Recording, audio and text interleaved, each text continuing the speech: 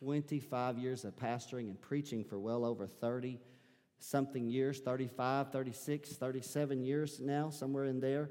You know, I don't get nervous very often, but I have a little nervous energy inside me today for preaching because I really like the context of where I'm going to be at today. It allows me to be pastoral, yet it also gives me a little bit of evangelistic play in there as well, and then also a little bit of a teaching element. So we're going to only read 2 verses of Scripture to open the sermon here, the message today, but there'll be quite a few verses of Scripture that we'll sometimes glean through a little bit quickly, but we're going to find Ephesians chapter 5 first and verse number 8, because this was tied to the text last week, and I'm not finished with this, and I won't be finished with it next week either. So when you find Ephesians 5, verse number 8, if you would, stand and honor the reading of the Word of God. And I appreciate you. I mean, obviously you don't have to do that. You're choosing to do that to honor the tradition that we hold here at First Assembly. Verse number 8, it's on the screen. Here it says, for ye, always in the King James, or the Authorized Version, it says, for ye, which is plural. So he's speaking to collectively. It's not speaking to an individual. So remember that. Anytime I've got King James English up there, these and thys are singular, ye and are plural. So ye were sometimes darkness, but now are ye light in the Lord. So walk as children of light. That just resounds in my spirit. It just does. Handle yourself in such a way that reflects the light that you've been in. Is that right? Walk as children of light. And actually this whole context from chapter 4, a verse we're going to get to towards the end of the message, all the way into chapter 6 is really about Christian character. It's about integrity. It's about how you relate to one another. Reflect what God has done in you, right? Reflect, live it out. Walk as you are light, so walk as children of light. So now let's go to Psalm 119. It's only 176 verses. I'd like to go ahead and read that now while you're standing. But I'm not going to, though I would like to. We're going to only read verse number 130. And I quoted this for you last week, and I want to go ahead and just connect this to Ephesians 5 and verse 18. Here it says, the entrance of thy words giveth light, giveth understanding unto the simple. And just read that, let it sink in and connect it to Ephesians 5. You are children of the light. What helps bring us into this understanding that we're children of light? The entrance of thy words giveth light, and it giveth understanding unto the simple. And so that's actually from that verse of Scripture. I didn't go with a lot of creativity in choosing this particular title for my message, but it's simply put, the entrance of thy words give light. So let's pray, and let's ask the Lord. Joe's prayed a powerful prayer already, asking you and asking the Lord to prepare your heart and mind. Let's just kind of connect with that very quickly before you're seated. Father, we love you, and yes, we are honored to be here. Honored by guests, but equally as honored by members and adherents that are here today that have given time, Father, of their busy schedules to allow us to be able to minister the word, and yet also that they would bring forth worship and they would bring forth praise unto you. And God, as powerful as the worship service has been to this point, it is my sincere desire that, God, things will, Father, only catapult. It will only move forward. It won't regress. It won't back up. It will simply just help transport us into your presence even deeper. And sometimes that's connected to understanding. So I ask this today, Lord, in simple, childlike faith in Jesus' name. And everyone said, amen and amen. Thank you so much for your reverence to the Word of God today. So I want to take just a little bit of a moment here as I shared with you the message last week entitled The Children of Light. That was the message title that I chose to minister to. And I also gave you a little bit of moment of how I felt inspired in my sermon. And I've tried to be transparent in front of you in the sense of, as a pastor, I don't always preach series of messages that are thought out weeks and months in advance. I do often preach series. Sometimes I preach a series all in one sermon. You'll think on that later. Pastor Brown or Pastor Burton, after I used to preach at MacArthur years ago, when I'd finish, he'd get up and say, "Thank you for that series, Pastor Brown." And So, but with that said, but it's usually not because I have planned it out weeks and months in advance, but it's because as I have found a stimulus in my spirit through something that I'm either dealing with or related to, or in the Word of God myself in prayer and reading and pondering, that from there I find that stimulus, and I believe that that then becomes the Word for this church. Let me give you that example again. Revelation 2 and 3, the Scripture says, "He that hath an ear, let him hear what the Spirit is saying to the church." And that's always the desire of pastors. So it was a couple of weeks ago that while Sister Sherry was away, that Alyssa and I were at home on a Friday night, and we were watching. I was watching and invited her to watch a portion of it with me.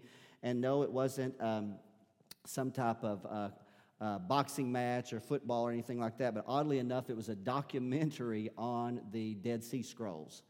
And I've done a little bit of study on the Dead Sea Scrolls over the years, and I've always enjoyed the information that I had gained. And I kind of shared with you a little bit about this, and I want to kind of give you a little bit more background, because it's what I told someone this morning is this, that what I'm about to share with you here is not necessarily the message, but it's the backdrop to the message. And it's important for you to kind of understand the backdrop of the message so that when I begin to really narrow it, you'll kind of have a greater clarification to it. So if you take the time, what many believe was the greatest archaeological discovery of the 20th century was the Dead Sea Scrolls.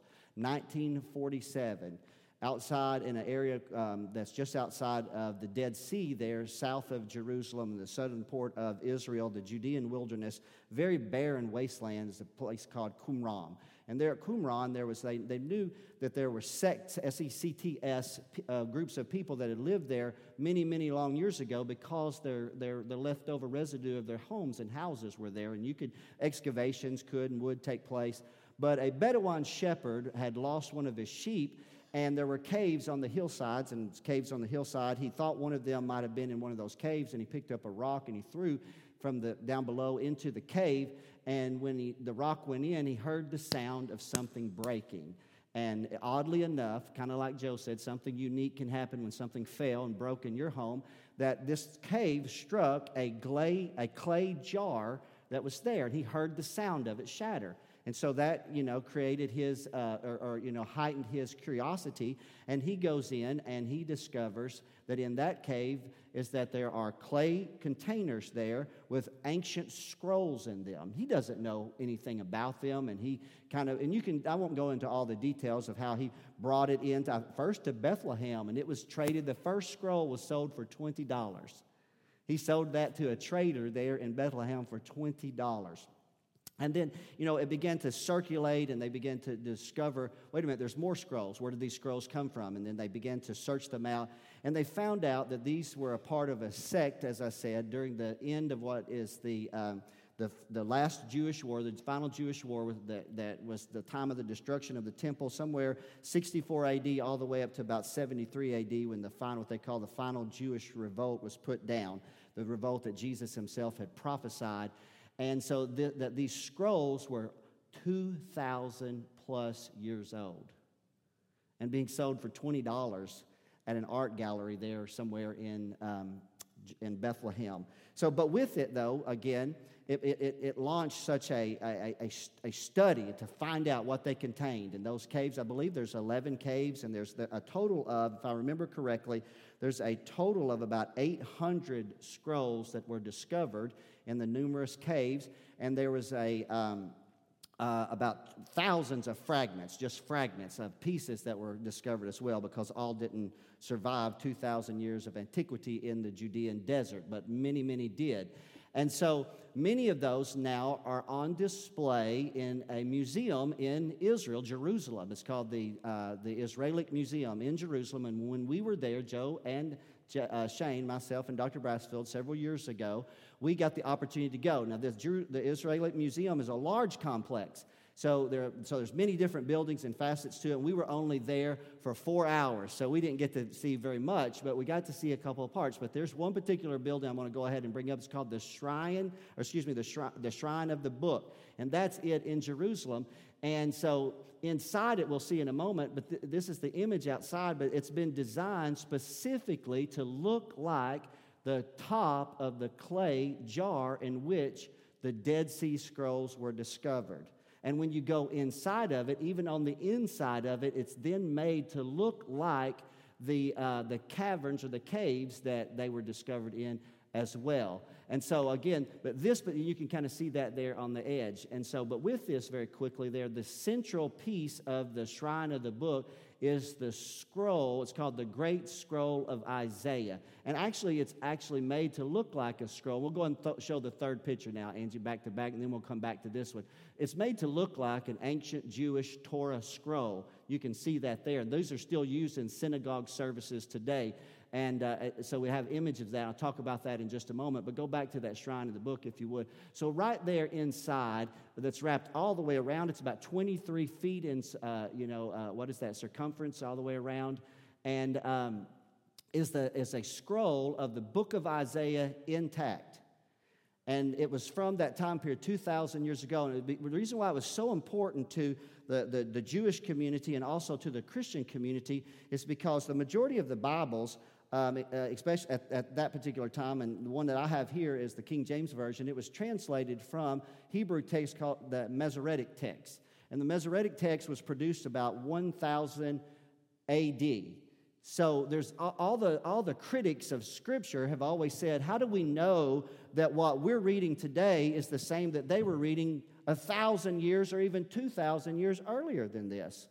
Until this Bedouin shepherd threw that stone and shattered that jar and heard the sound, and this discovery is made, because after they began to examine it, they discovered that this scroll that was written about somewhere either within 100 years of the first century or 100 years after, right there in that time frame, they don't know exactly, that it reads almost exactly except for slight variations of spelling and punctuation as the Masoretic text that was written again or translated or copied 1,000 years later, and now we're 2,000 years removed from that, and the book of Isaiah that you have in your Bible will read the same as that book of Isaiah that's behind that englassed case there. It's the central piece of the shrine of the book in Jerusalem. You say, Pastor, what does that really mean? It means that God has preserved His Word. That's what it means. It means that the very Bible that you and I read and we meditate on and we ponder is the very Bible that Jesus Himself referenced. Jesus quoted Isaiah. Did you know that Jesus Himself validated the Old Covenant? We call it the Old Covenant. 24 distinct books of the Old Covenant Jesus Himself quoted from in His teachings, and about 31 of the 39 books of the Old Testament were quoted by the New Testament writers themselves. And so what that's saying to us is, again, is that all Scripture has been given by inspiration of God. And it's God-breathed, and God has chosen to preserve His Word. And it gives us great hope and great courage, because really what it's doing is it's taking us back to the very beginning of Holy Script. When is the very beginning of Holy Script? That's what it actually means, Scripture in the text. If you read the passage in 2 Timothy, all Scripture, if you go into the Greek, you'll see that it means script or Holy Script. Where was the beginning point of Holy Script for the people of God? It was at the base of Mount Sinai. And I talk about it on a regular basis because as I've grown and matured in my faith, I have learned to see that as one of the most significant days in all of human history. Yes, we can look back to some days that were just paramount. We can see the Genesis. We can see the fall. We can see Abraham climbing up on Mount Moriah, laying his son out, a dagger in his hand, stopped by the hand of God. We can see the flood. We can see all kinds of, we can definitely think about Calvary, and we can think about the resurrection. But often overlooked is the significance of that day that the children of Israel were gathered around the base of a granite mountain, and God Himself, the invisible, omnipotent God, the God of heaven, stepped out of glory, descended into the earth's atmosphere in clouds, thundering and lightnings and fire, until the people, their hearts failed with fear, and God sat on the mountain. And when God sat on the mountain, here's what happened. God spoke audible words that 2 million men, women, boys, and girls could hear Him speaking. And those words that were spoken that day, God would later call Moses up on the mountain into His presence, and God would take His finger and write on a tablet of stone. You write on a tablet of stone, and we call that today the 10 Commandments. But that's not all the commandments. That's some of the commandments. That's some of the Holy Script. And if you'll go to the book of Exodus, not now but later, when the 10 Commandments are written in Exodus chapter number 20, then you'll find that immediately in chapter number 21, Moses begins to give other commandments, other precepts, statutes to the children of Israel that dealt with their knowledge of God, but also how to relate to one another. And he folds them together. And actually, I believe it's in Exodus 24, verse number 4, where it speaks of, it says, and Moses wrote all the words of the book. And so God was giving Moses divine revelation, and he was capturing it. At that time, he moved from stone. God wrote on stone, but Moses most likely wrote on parchment. And that parchment, go to, if you would, to that Torah for just a moment. That third picture, if we can, Angie, for just a second. We're just kind of bouncing these back and forth, if possible. It's very possible that sometimes that they wrote on papyrus.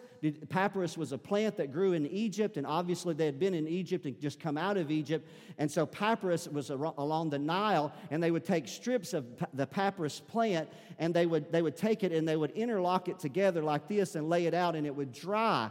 And once it was dried and smoothed over, then they could write, because up until they discovered this, men were writing on clay tablets, metal tablets, or even stone tablets. And can you imagine a school teacher here today, if you had your child, a group of kids in class, and you say, all right, everybody pull your tablet out, we're going to have writing, and they've got a wheelbarrow in there because they've got a lot of brick and clay tablets that they pushed all the way, into school, and they start writing on those. And then you're talking about, children are hunched over from those backpacks. Can you imagine if you had bricks in there?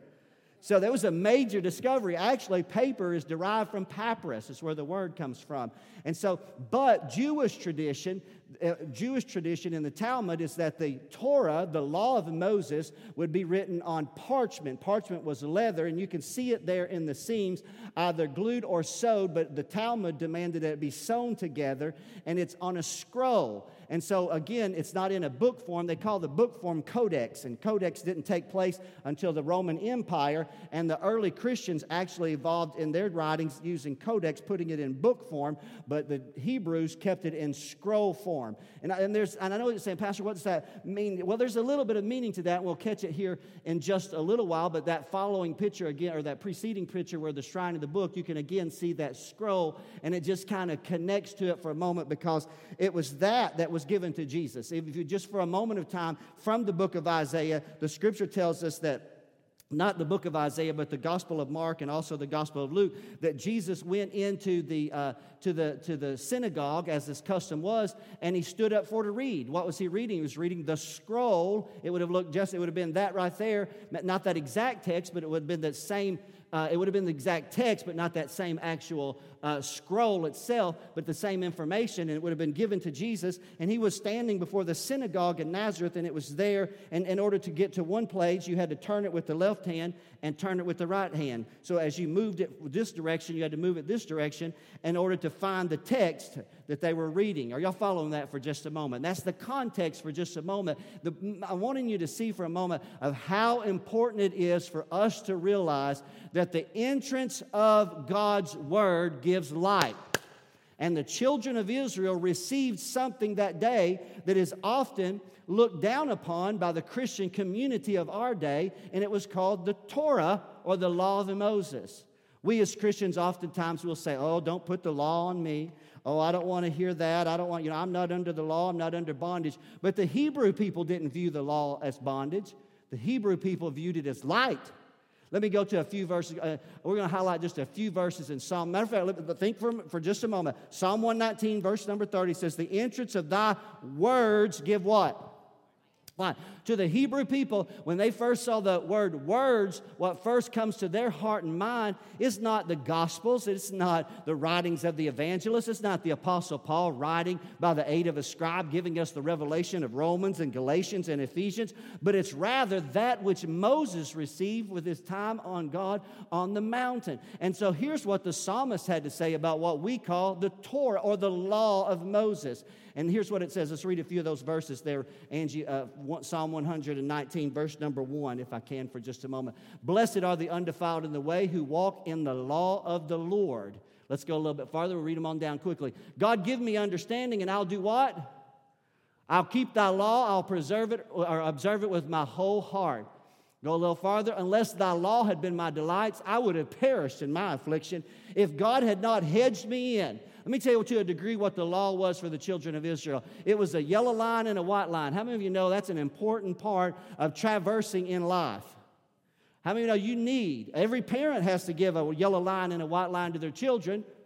If you don't give a yellow line and a white line to your children will have no personal disciplines.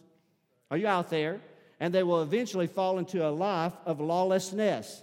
And so God said, I'm giving you a law, and if you'll make it your delight, it'll keep you from perishing. Let's go a little farther. It says here, oh, how I love thy law. It is my meditation all the day. I hate vain thoughts, but thy law do I love.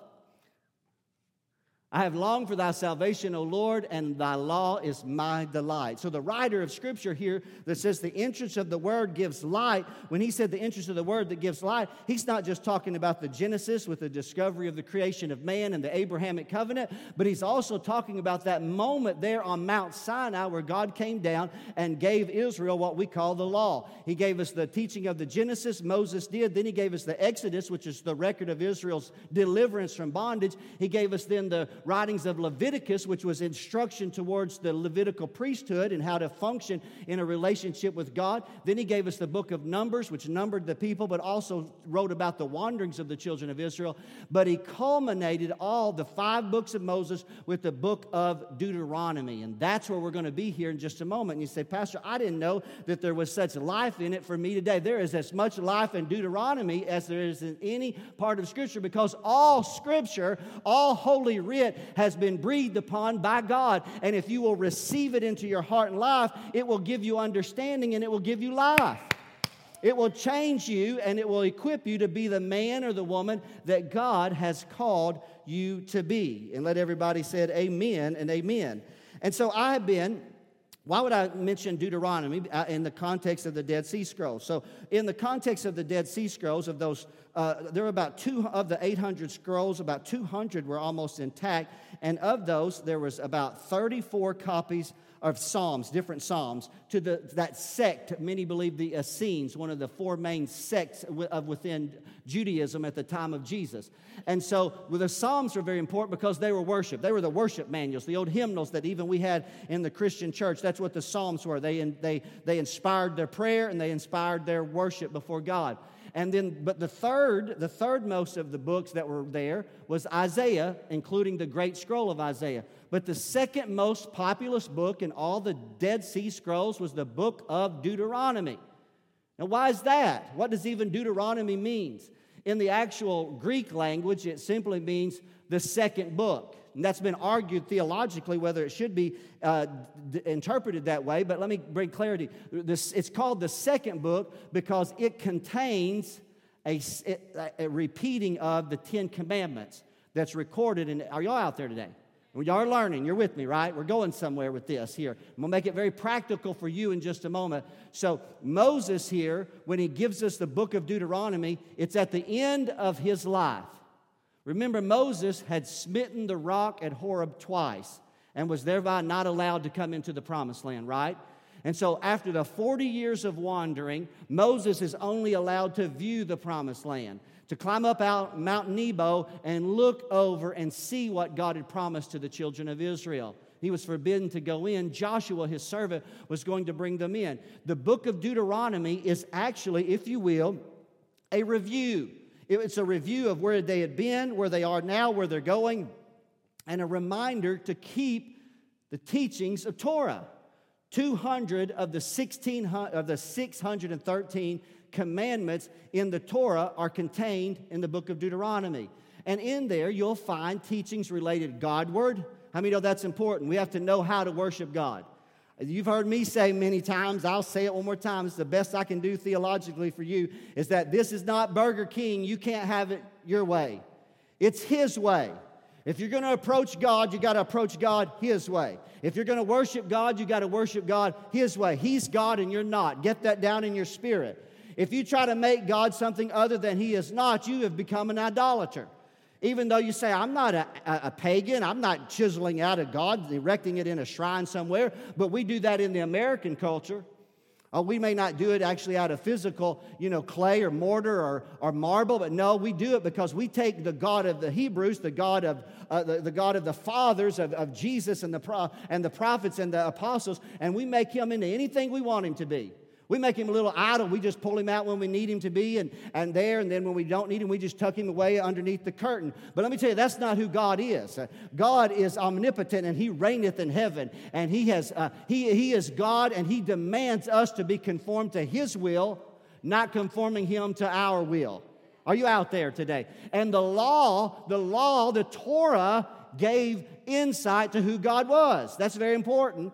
And then it gave insight to God's expectation for his people of how to relate to one another. It's very, very important. How many know it's very important to be able to have legality, how to know how to relate? It gives you, when you go back and you read the book of Deuteronomy and some of those other writings, you think some of those things, they seem very trivial, but they're not trivial.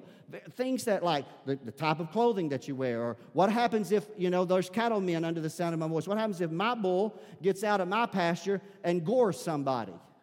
What happens to that? Did he act wild before? If he acted wild before and I didn't do anything about it, then it falls on me.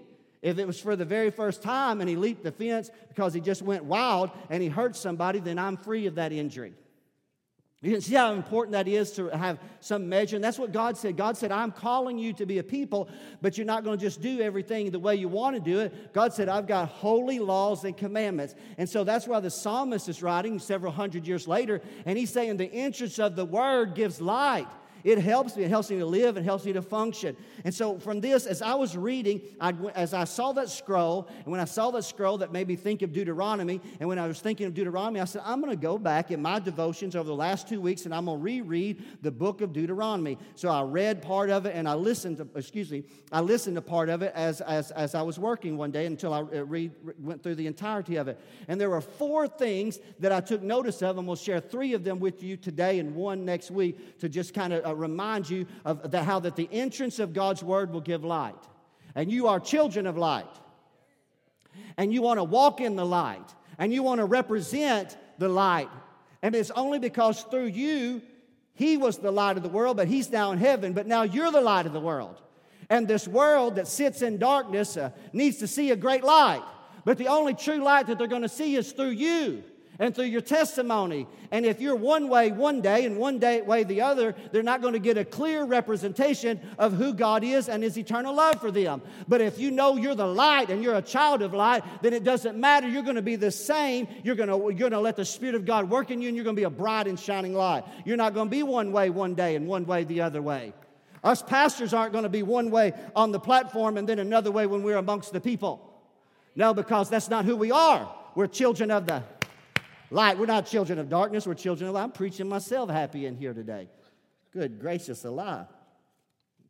And so I caught hold of 3 things, and I'm going to draw your attention to them very quickly. And as we do, we're going to do 2 things. We're going to take the book of Deuteronomy, and then it's with the law. Everybody's, oh my God, our pastor is preaching about the law. He's putting us under the legalism of the law. No, absolutely not. And so we can talk all day about Paul defended the law and revealed the intent of the law. The only failure of the law was the people's inability to keep it.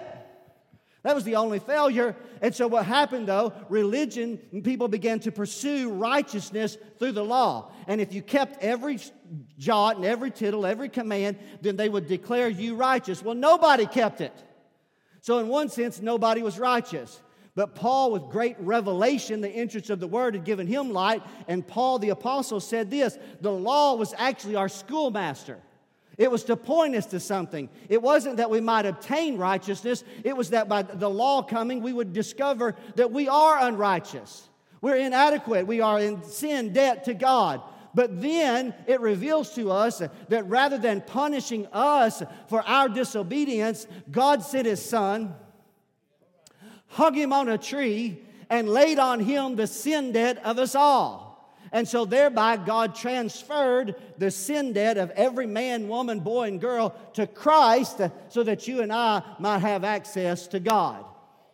That's good preaching, isn't it, right there? And so with that revelation, then that allows us to look Remember what Paul said, all Scripture is given by inspiration of God. And when Paul is writing this, he's thinking about Matthew, Mark, Luke, and John.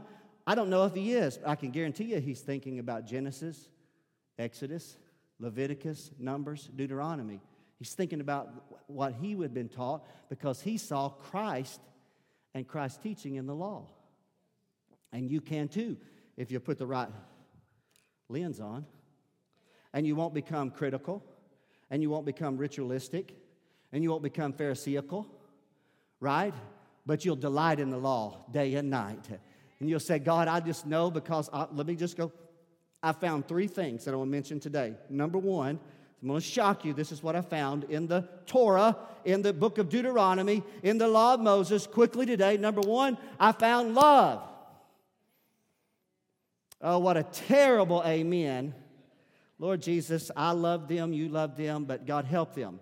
Help our church family to have a more hearty amen at such a powerful point. The best amen I got at that moment came from Sister Sherry right here on the front row. I said when I searched the Torah, the thing that stood out to me over and over, did you know that love appears 16 times in the 30 chapters of the book of Deuteronomy? Love. Love. The greatest. Faith, hope, and love. Paul said the greatest of these is love. And when we think of love, often we think of our vertical love towards God. And it's part of our profession, it's part of our confession, it's part of what God put in expectation upon ancient Israel. And we're going to read this. It's Deuteronomy 6 and 5. It's a powerful verse of Scripture. We're going to read it here. It says, "And thou shalt love the Lord thy God with all thy heart, with all thy soul, and with all thy might." You know, that's a powerful exhortation. It was actually a command to Israel. And you'll find that over and over again in the book of Deuteronomy. There's an exhortation for the children of Israel to love the Lord thy God. But see, that's looking at it in the wrong way.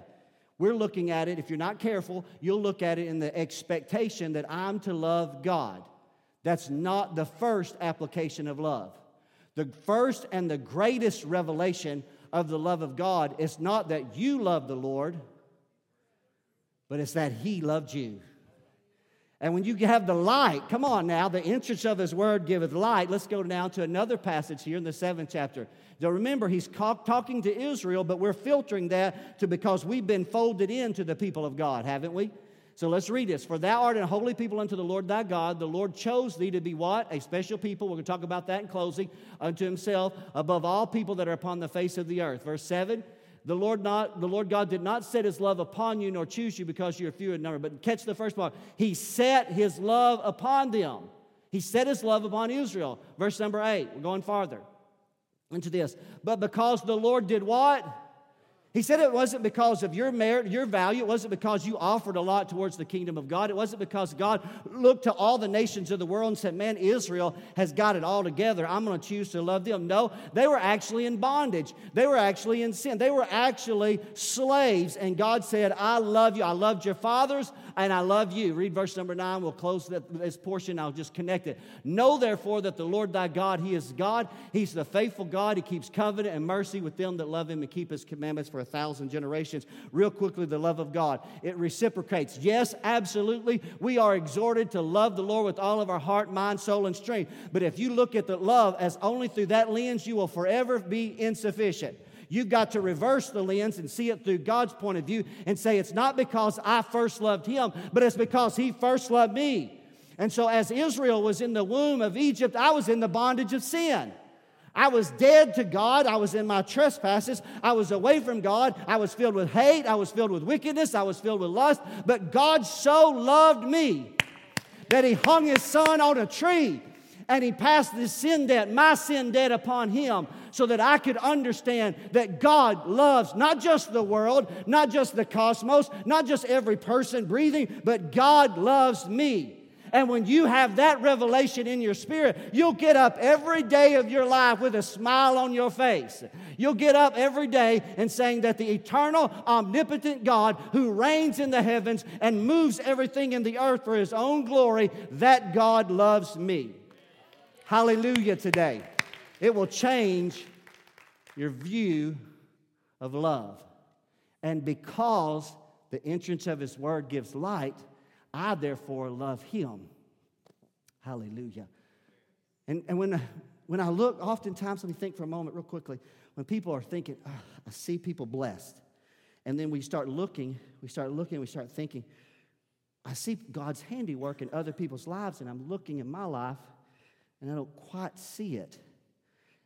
If you need your countenance to be lifted up, you can't just look at your earthly life or the things around you, your present condition, to discover the love of God.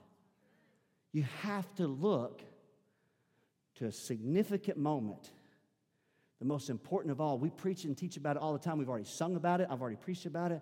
But it was the day that Jesus of Nazareth was suspended on a tree. It was there. You say, how do I know God loves me? Because God commended His love for you, that while you were yet a sinner, Jesus died for you. And I'm telling you, that causes the love of God to explode in your heart. And then I want you to know, then it becomes easy to have vertical love. It becomes easy to say, God, I want to follow you. I want to be who you call me to be because I understand how much you loved me and you called me. Number 2, quickly today. The second word that caught my attention, 34 times in the book of Deuteronomy, the word keep appears. Keep. Keep not in house, and everybody said amen, but that's part of it. But it's keep my commandments. Keep my commandments. But there's one in which I want to note more carefully real quickly. We're going to read this particular passage with keep. Here it's in, what is this? Deuteronomy chapter number 10. Read it with me, verses 12 and 13. There's only 3, and so you know I'm closing at 3. And now Israel. So you got to interject yourself with that. You got to connect to it. You're not replacing Israel, you're joining Israel. What doth the Lord thy God require of thee? What does He require? He's already shown you His love. Come on. He's already shown you His love. Israel were slaves.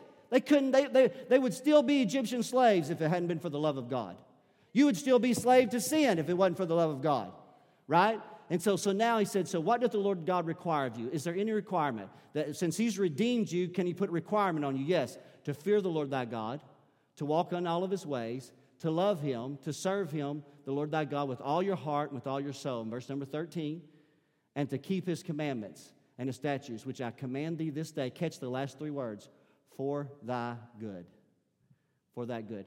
Is there ever a parent in here today, if you can't answer this, then you might have moved into abuse. But a parent that truly loves their children, discipline their children. Once again, the second worst amen in the history of this church for such a powerful statement. I'm going to say it one more time. If you truly love your children, you will discipline your children. Because when you do that, they will honor you when they are teenagers in public. So when you love them, you discipline them. Well, God loves us. And He gives us commandments that are what? For thy good. And when you see that, then you read the Bible entirely different. You're not going, a lot of times we're looking at the Scripture's promises, and we're looking at, okay, man, this is all good, this is it, but what about the thou shalt? There's a lot of good thou shalts, but then thou shalt not. We start skipping over that real quick. But then no, because you love the Lord. And you're not afraid to embrace thou shalt not equally as much as thou shalt. Right? And you do it without legalism, and you do it without bondage. You do it with saying, God, by the Spirit of God that dwells on the inside of me, I want to strive to keep the things that have been revealed to me. We're going to kind of weave a couple. I'm almost through preaching today, so I hope I haven't preached too long today. Let me check real quickly. Not terrible, so God, give me a little more time here for just a moment. Read this with me real quick, because I want to tie it. I got to tie it. There's only 3 today, but I want you to see this keep for a moment, because often we think, well, that's the Old Testament. That's the law of Moses. We're not under the law. Well, let's see what Jesus had to say here. How many of you say, we are Christians, aren't we? What did Jesus, if you love me, now who wants to argue with that one? You can argue with whether or not I should be teaching, from the book of Deuteronomy, but if you are a believer in Christ, you can't argue with this one, can you? If you love me, what does He expect of you? Keep my commandments, right? Read it on down, verse 21, same chapter, John 14. He that hath my commandments and keepeth them, he it is that loveth me. Actually, to be honest, on that day when we stand before God, I'm telling you, this is what I hear in the culture of America today. When we do this, we say this to try to make excuse for our sin. We say, and I'm talking about gross, and there are levels of sin. It's all sin, but there are levels of sin. And don't think that there's not. There are some things worse than the other. I'm going to tell you that's the truth. It is. There are some things worse than the other. But people all the time say this, I'm sure that despite this, God still loves me. No, that's not going to be an excuse when you stand before God one day. It's not going to be whether or not God loves you. He's already shown you He loves you. He's already revealed to you, I love you so much, I put your sin debt on my Son. I watched Him die until I couldn't stand it no more, and then I turned my back when He cried out and said, Father, why have you forsaken me? God so loved you that He hung His Son there on the tree. That's established. The question is, do you love God? If you really love God, then you're willing to change every area of your life for His glory, because it's also for your good. It's for your good. It's for your good. It's for your good. God loves you. He's not going to take anything away from you that's good for you. And He's not going to give you something that you shouldn't have. But we learn to trust the heart of the Father. Isn't that right? And so we thank God that God said keep. And lastly in conclusion, I didn't find this word, but I found this principle, distinct. So I found the word love. Found the word keep. 16 times love appears. 34 times keep appears in the book of Deuteronomy, called the second book, the last of the 5 books of Moses, the final book of the Torah, the scroll. Are y'all putting it all together? The entrance of thy word, right? I was in darkness. I couldn't see. I didn't know where God was. All I knew was my own sin and my transgression. But then the entrance of His word came, and light. And then I could know redemption, and I could know forgiveness, and then I could know fellowship, and then I could know grace, and I could know mercy. And then as I knew it, I could share it. Oh, I feel Jesus right there. As I knew it and it was real to me, it became something that I could give away. I could give away grace. I could be merciful because He was merciful. I could show love to even the hardest of hardest people in my life because He loved me when I was hard. Are y'all out there today? And so I found love and I found keep, but not necessarily distinct, that actual word, but I found words like special and chosen. And God said this to Israel, but it was, and so we're going to read a couple of verses to make this more aware to you. Chapter 14, verse 2, once again, dear, thou art what? A holy people. He's chosen thee to be, I didn't want to call you peculiar. So that's why I didn't use the word peculiar, but for the King James English, it means a special, a distinct people unto Himself, above all nations. God didn't have to save you, but He did. He didn't have to choose you, but He did. He didn't have to choose Israel, but He said, I did. I chose you. And so then it's again Deuteronomy 8. He said, and this leads me into another passage. I've shared this. I'm closing. This is the final thing here today, so I've preached long. Please forgive me, but I'm going to bring it to a culmination point here in a moment. And this is what He told the Israelites. Remember, they're right on the edge of the promised land. And so Moses is reminding them. And when he's writing this, remember, it's the second book, and it's repeating some of the commands that have previously been written. And he said, when you go into the land that you're about to go with, the land's not empty. There's a lot of inhabitants of the land. There are at least 7 distinct nations of Canaan in the land, plus other people groups. He said, but you can't learn to do after the abominations of those nations. That sounds almost exactly like another passage of Scripture, Leviticus. Once again, you're going, oh my gosh, our pastor preaches from Deuteronomy and Leviticus. Are you kidding me? Yes, I do, because the entrance of His word gives light. The Lord spake unto Moses, and here's what Moses said. Look what he said. Speak to the children of Israel and say unto them, I am the Lord your God. Verse 3, catch this one. Now, so remember now, tie this to Deuteronomy 8:19. He's telling Israel, he said, as you grow in your faith, you can't live like you used to live after the doings of the land of Egypt. You can't, wherein you dwell. You can't do what they did. You can't think like they thought. You can't speak like they spoke. And you can't act like they act. And you can't act like the doings of the land of Canaan where I'm about to bring you. You can't do what they do and act like they do because they're a heathen folk. So that was the Old Testament. You say, Pastor, what does that have to do with me here today? As a born-again believer, child of God. Remember where I had you last week, Ephesians 5, verse 18, you're children of light, right? I'm closing, y'all stay with me. Chapter 5, verse 8 said, right, you're children of light, walk as children of light, correct?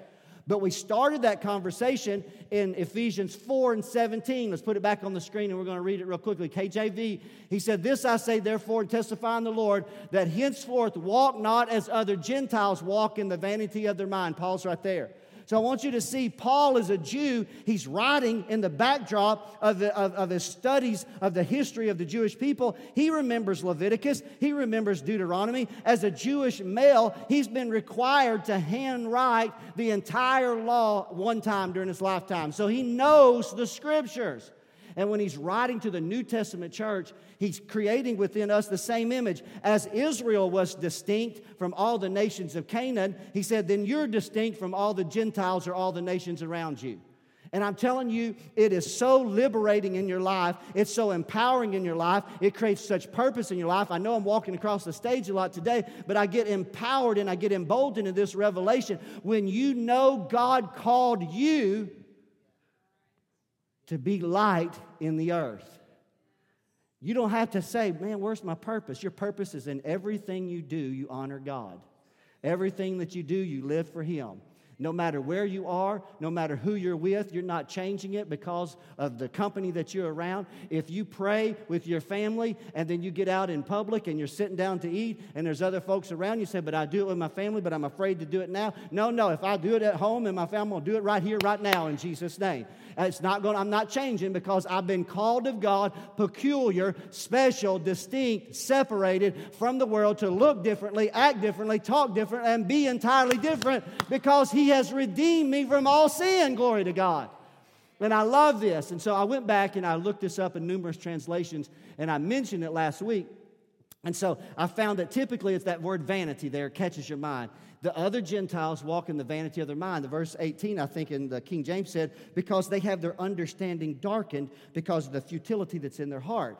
But I was reading a multitude of translations, and oddly enough, my attention dropped on the contemporary English version, which I alluded to last week. But I want to throw this up here at you today because, normally I don't preach from the CEV. But here's what it says. As the follower of the Lord, here's my sermon for you today. The wonderful people of Heber Springs First Assembly who are gracious enough to give me just a segment of your time and come in here, visitor, member, or adherent, and allow me to preach to you. I stand in the backdrop of the contemporary English version of the Apostle Paul's writing to the church at Ephesus. When I order you to stop living like stupid, godless people, glory to God. Some of you that get taken back, but all of my King James language with my these and thous, well, there it is. That's as radical and that's as slang as I can speak to you today. God said, stop living like stupid people that don't know me. God says, stop living and acting and talking. Stop treating people like you used to be because you're saved now. You got my Spirit inside you. The Word's giving you life. You can't hate. You can't be evil. You can't be bitter. You can't talk bad about people because you're representing me. You are in the light. Walk as the light. You're children of the light. Glory to God. So stop acting. Stop acting like stupid, godless people. And then for the next 18 to all the way through the 5th chapter, Paul is just telling us, walk in forgiveness. Walk in love. If you used to steal no more. Right? Neither give place to the devil. Learn to treat one another with kindness. That's a complete transformation of your entire person. Why and where does that come from? I close today. Daryl's joined me on the platform.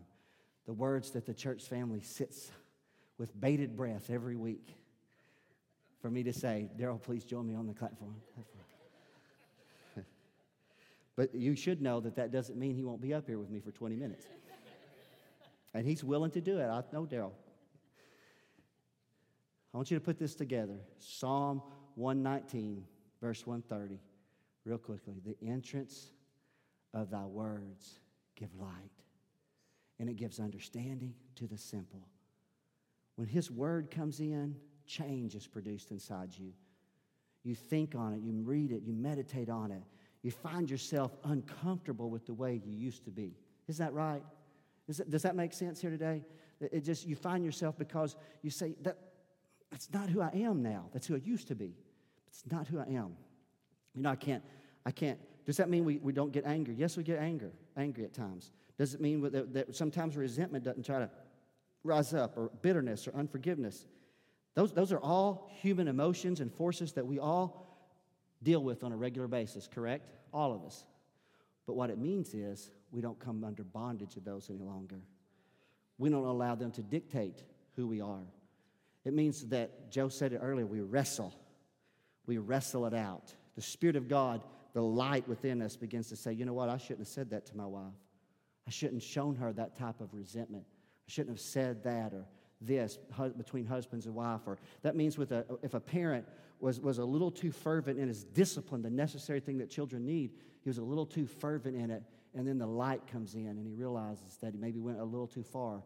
He becomes humbled and goes back in, and he does everything to make things right. Are you hearing me? And then we don't make excuses. And we don't just repeat the cycle over and over again under this guise, well, Christians aren't perfect, we're just forgiven. No. He said, be ye perfect as your heavenly Father's perfect. Don't make excuses before God. When the entrance of His Word comes in and gives light, it demands change inside of you. But see, that change is going to work good for everybody around you. It will. It will. It will work good for you, your family, your house, your household. For the kingdom of God, the entrance of His Word gives light. Our heads are bowed and our eyes closed here today. We're just praying for just a moment of time today. Spirit of the Lord, I love you today, Father. And I feel so privileged to have been in this room today, to share with a church family that I love so dearly and that are so carefully woven together with my heart. And I feel privileged to be their pastor. And I say that not to you, Father, but to them. And especially that they trust me to go to the Word of God and read and study and pray and then bring them something that's going to help them in their walk or their communion with you. And Father, you, maybe like Jeremiah, when you took Jeremiah in the 18th chapter and said, I want you to go down to the potter's house. I don't know. I found myself with a remote control in my hand, and I saw something on the Dead Sea Scrolls, and my attention stopped right there. And I was reminded of the power of your word, the power that you said, I preserve it. See, not only did that clay jar preserve that word, let me tell you, but that word will preserve that clay jar. Did y'all hear that today? Because Paul said this, he said, we have this treasure in an earthen vessel, that the excellency of the power may be of God and not of ourselves. So I'm writing today, God, as I minister this word, I'm not trying to bring people to where they write down the 613 commandments of the law on their wall and they're trying to check them off every day. I'm just simply trying to encourage them to every day say, Lord, reveal your word to me. Let the entrance of your word give light. Your servant loves your word. Your servant wants to receive all that your word has. Correction, instruction, Father, direction in every area of my life. Father, let it be a stimulus from the word of God, because the entrance of thy word has given light. I want to give a twofold invitation. It's very simple. I've preached to you a long time. I won't tie you up much longer, but here real quickly. Maybe there's somebody here today, and maybe I preach louder than preachers preach in this generation. Maybe I speak faster than a lot of preachers speak in this generation. I don't know. But through all of my verbiage that I have used here on the platform and all my antics, maybe if you're here today and you're a visitor among us, your heart is warmed, and you're saying, Pastor, when you really talked about the love of God, my heart, I couldn't get past it. I didn't even move to keep, and I didn't move to distinct. I was just stuck right there. How do I really know that God loves me? I want you to know today, God loves you. I'm not saying that because, you might get a better job next week, or maybe somebody will send you a card in the mail. No. How do I know that God loves you? It's the same way I know He loves me, because He sent His Son to die on the tree for me. And He sent His Son to die on that tree for you. And you said, Pastor, can I really know the Lord? Can I really know that invisible God in a personal way, that I can commune with Him? And He's more than just God who becomes Father. Yes, you can. Jesus Himself said this. He said, behold, I stand at the door and knock. Listen, He said, I knock. And if you'll open, He said, the Father and I will come into your heart, and we will sup with you, or we will fellowship with you. It's just that quickly. It's not checks or checking boxes on a list. It's in essence just simply responding to the work and the power of the Holy Spirit. If there's anybody, young or old alike, under the sound of my voice that says, I need to make Jesus Christ the Lord of my life, Pastor, would you pray with me? I'll pray with you right where you're at today. If that's you, quickly slip your hand up so I can have a visual awareness that you are saying, Pastor, I need Jesus in this house today. I need him. I need him today. Number two, I want to say, as you stand up with me, we're going to pray a closing prayer over you. I'm going to pray a closing prayer over you and your family. So I want to ask you, say, Pastor, I'm a member. Thank God that you're a member and part of this fellowship. You're an adherent, and you've been a part of our fellowship for a long time. But number three, today, even visitors among us today, I want to pray a simple prayer over you that the entrance of his word will give light. Isn't that powerful? I'm praying, listen, I'm praying what Jesus would pray. Did you know Jesus prayed the Psalms? That's what he prayed. He knew this passage. He would pray it over his disciples. I'm praying it over you. Pray it with me now. Join your heart together with mine. Father, God, today I pray, let the entrance of your word give light. Give us understanding. In all of our getting, let us get understanding. Let the Spirit of God reveal the Word of God to us. Lord, I pray today in the name of Jesus that you will cause such a revelation of the love of God, of keeping the Word of God, and being distinctly called of God to explode in the heart and the mind of every listener today. That this will be far more than a sermon, but this will be a life-changing moment like Israel was at the base of Mount Sinai. On this day, somebody may say, God came down. God came down to me, and the entrance of his word gave light. I could see differently after this moment. I began to treat people differently because I understood the way that God and what God expected of me. He empowers me to do. He doesn't just tell me to do it. That's why he sent his Spirit into your heart, is so that you would be empowered to do it. So God, today I bless every man, every woman, every boy, every girl under the sound of my voice, Father, that the entrance of your word will give light and you will give understanding to the simple, and that we will hide the word in our heart and mind. We won't live like stupid, godless people, but we will live in the light of your word, and we will then reflect that light to the darkness, shining this light into the darkness of this world, that others may see the same light that changed our lives as well. So I bless this people today in Jesus' name, and all God's children said with Pastor Brown, amen and amen. Thank you.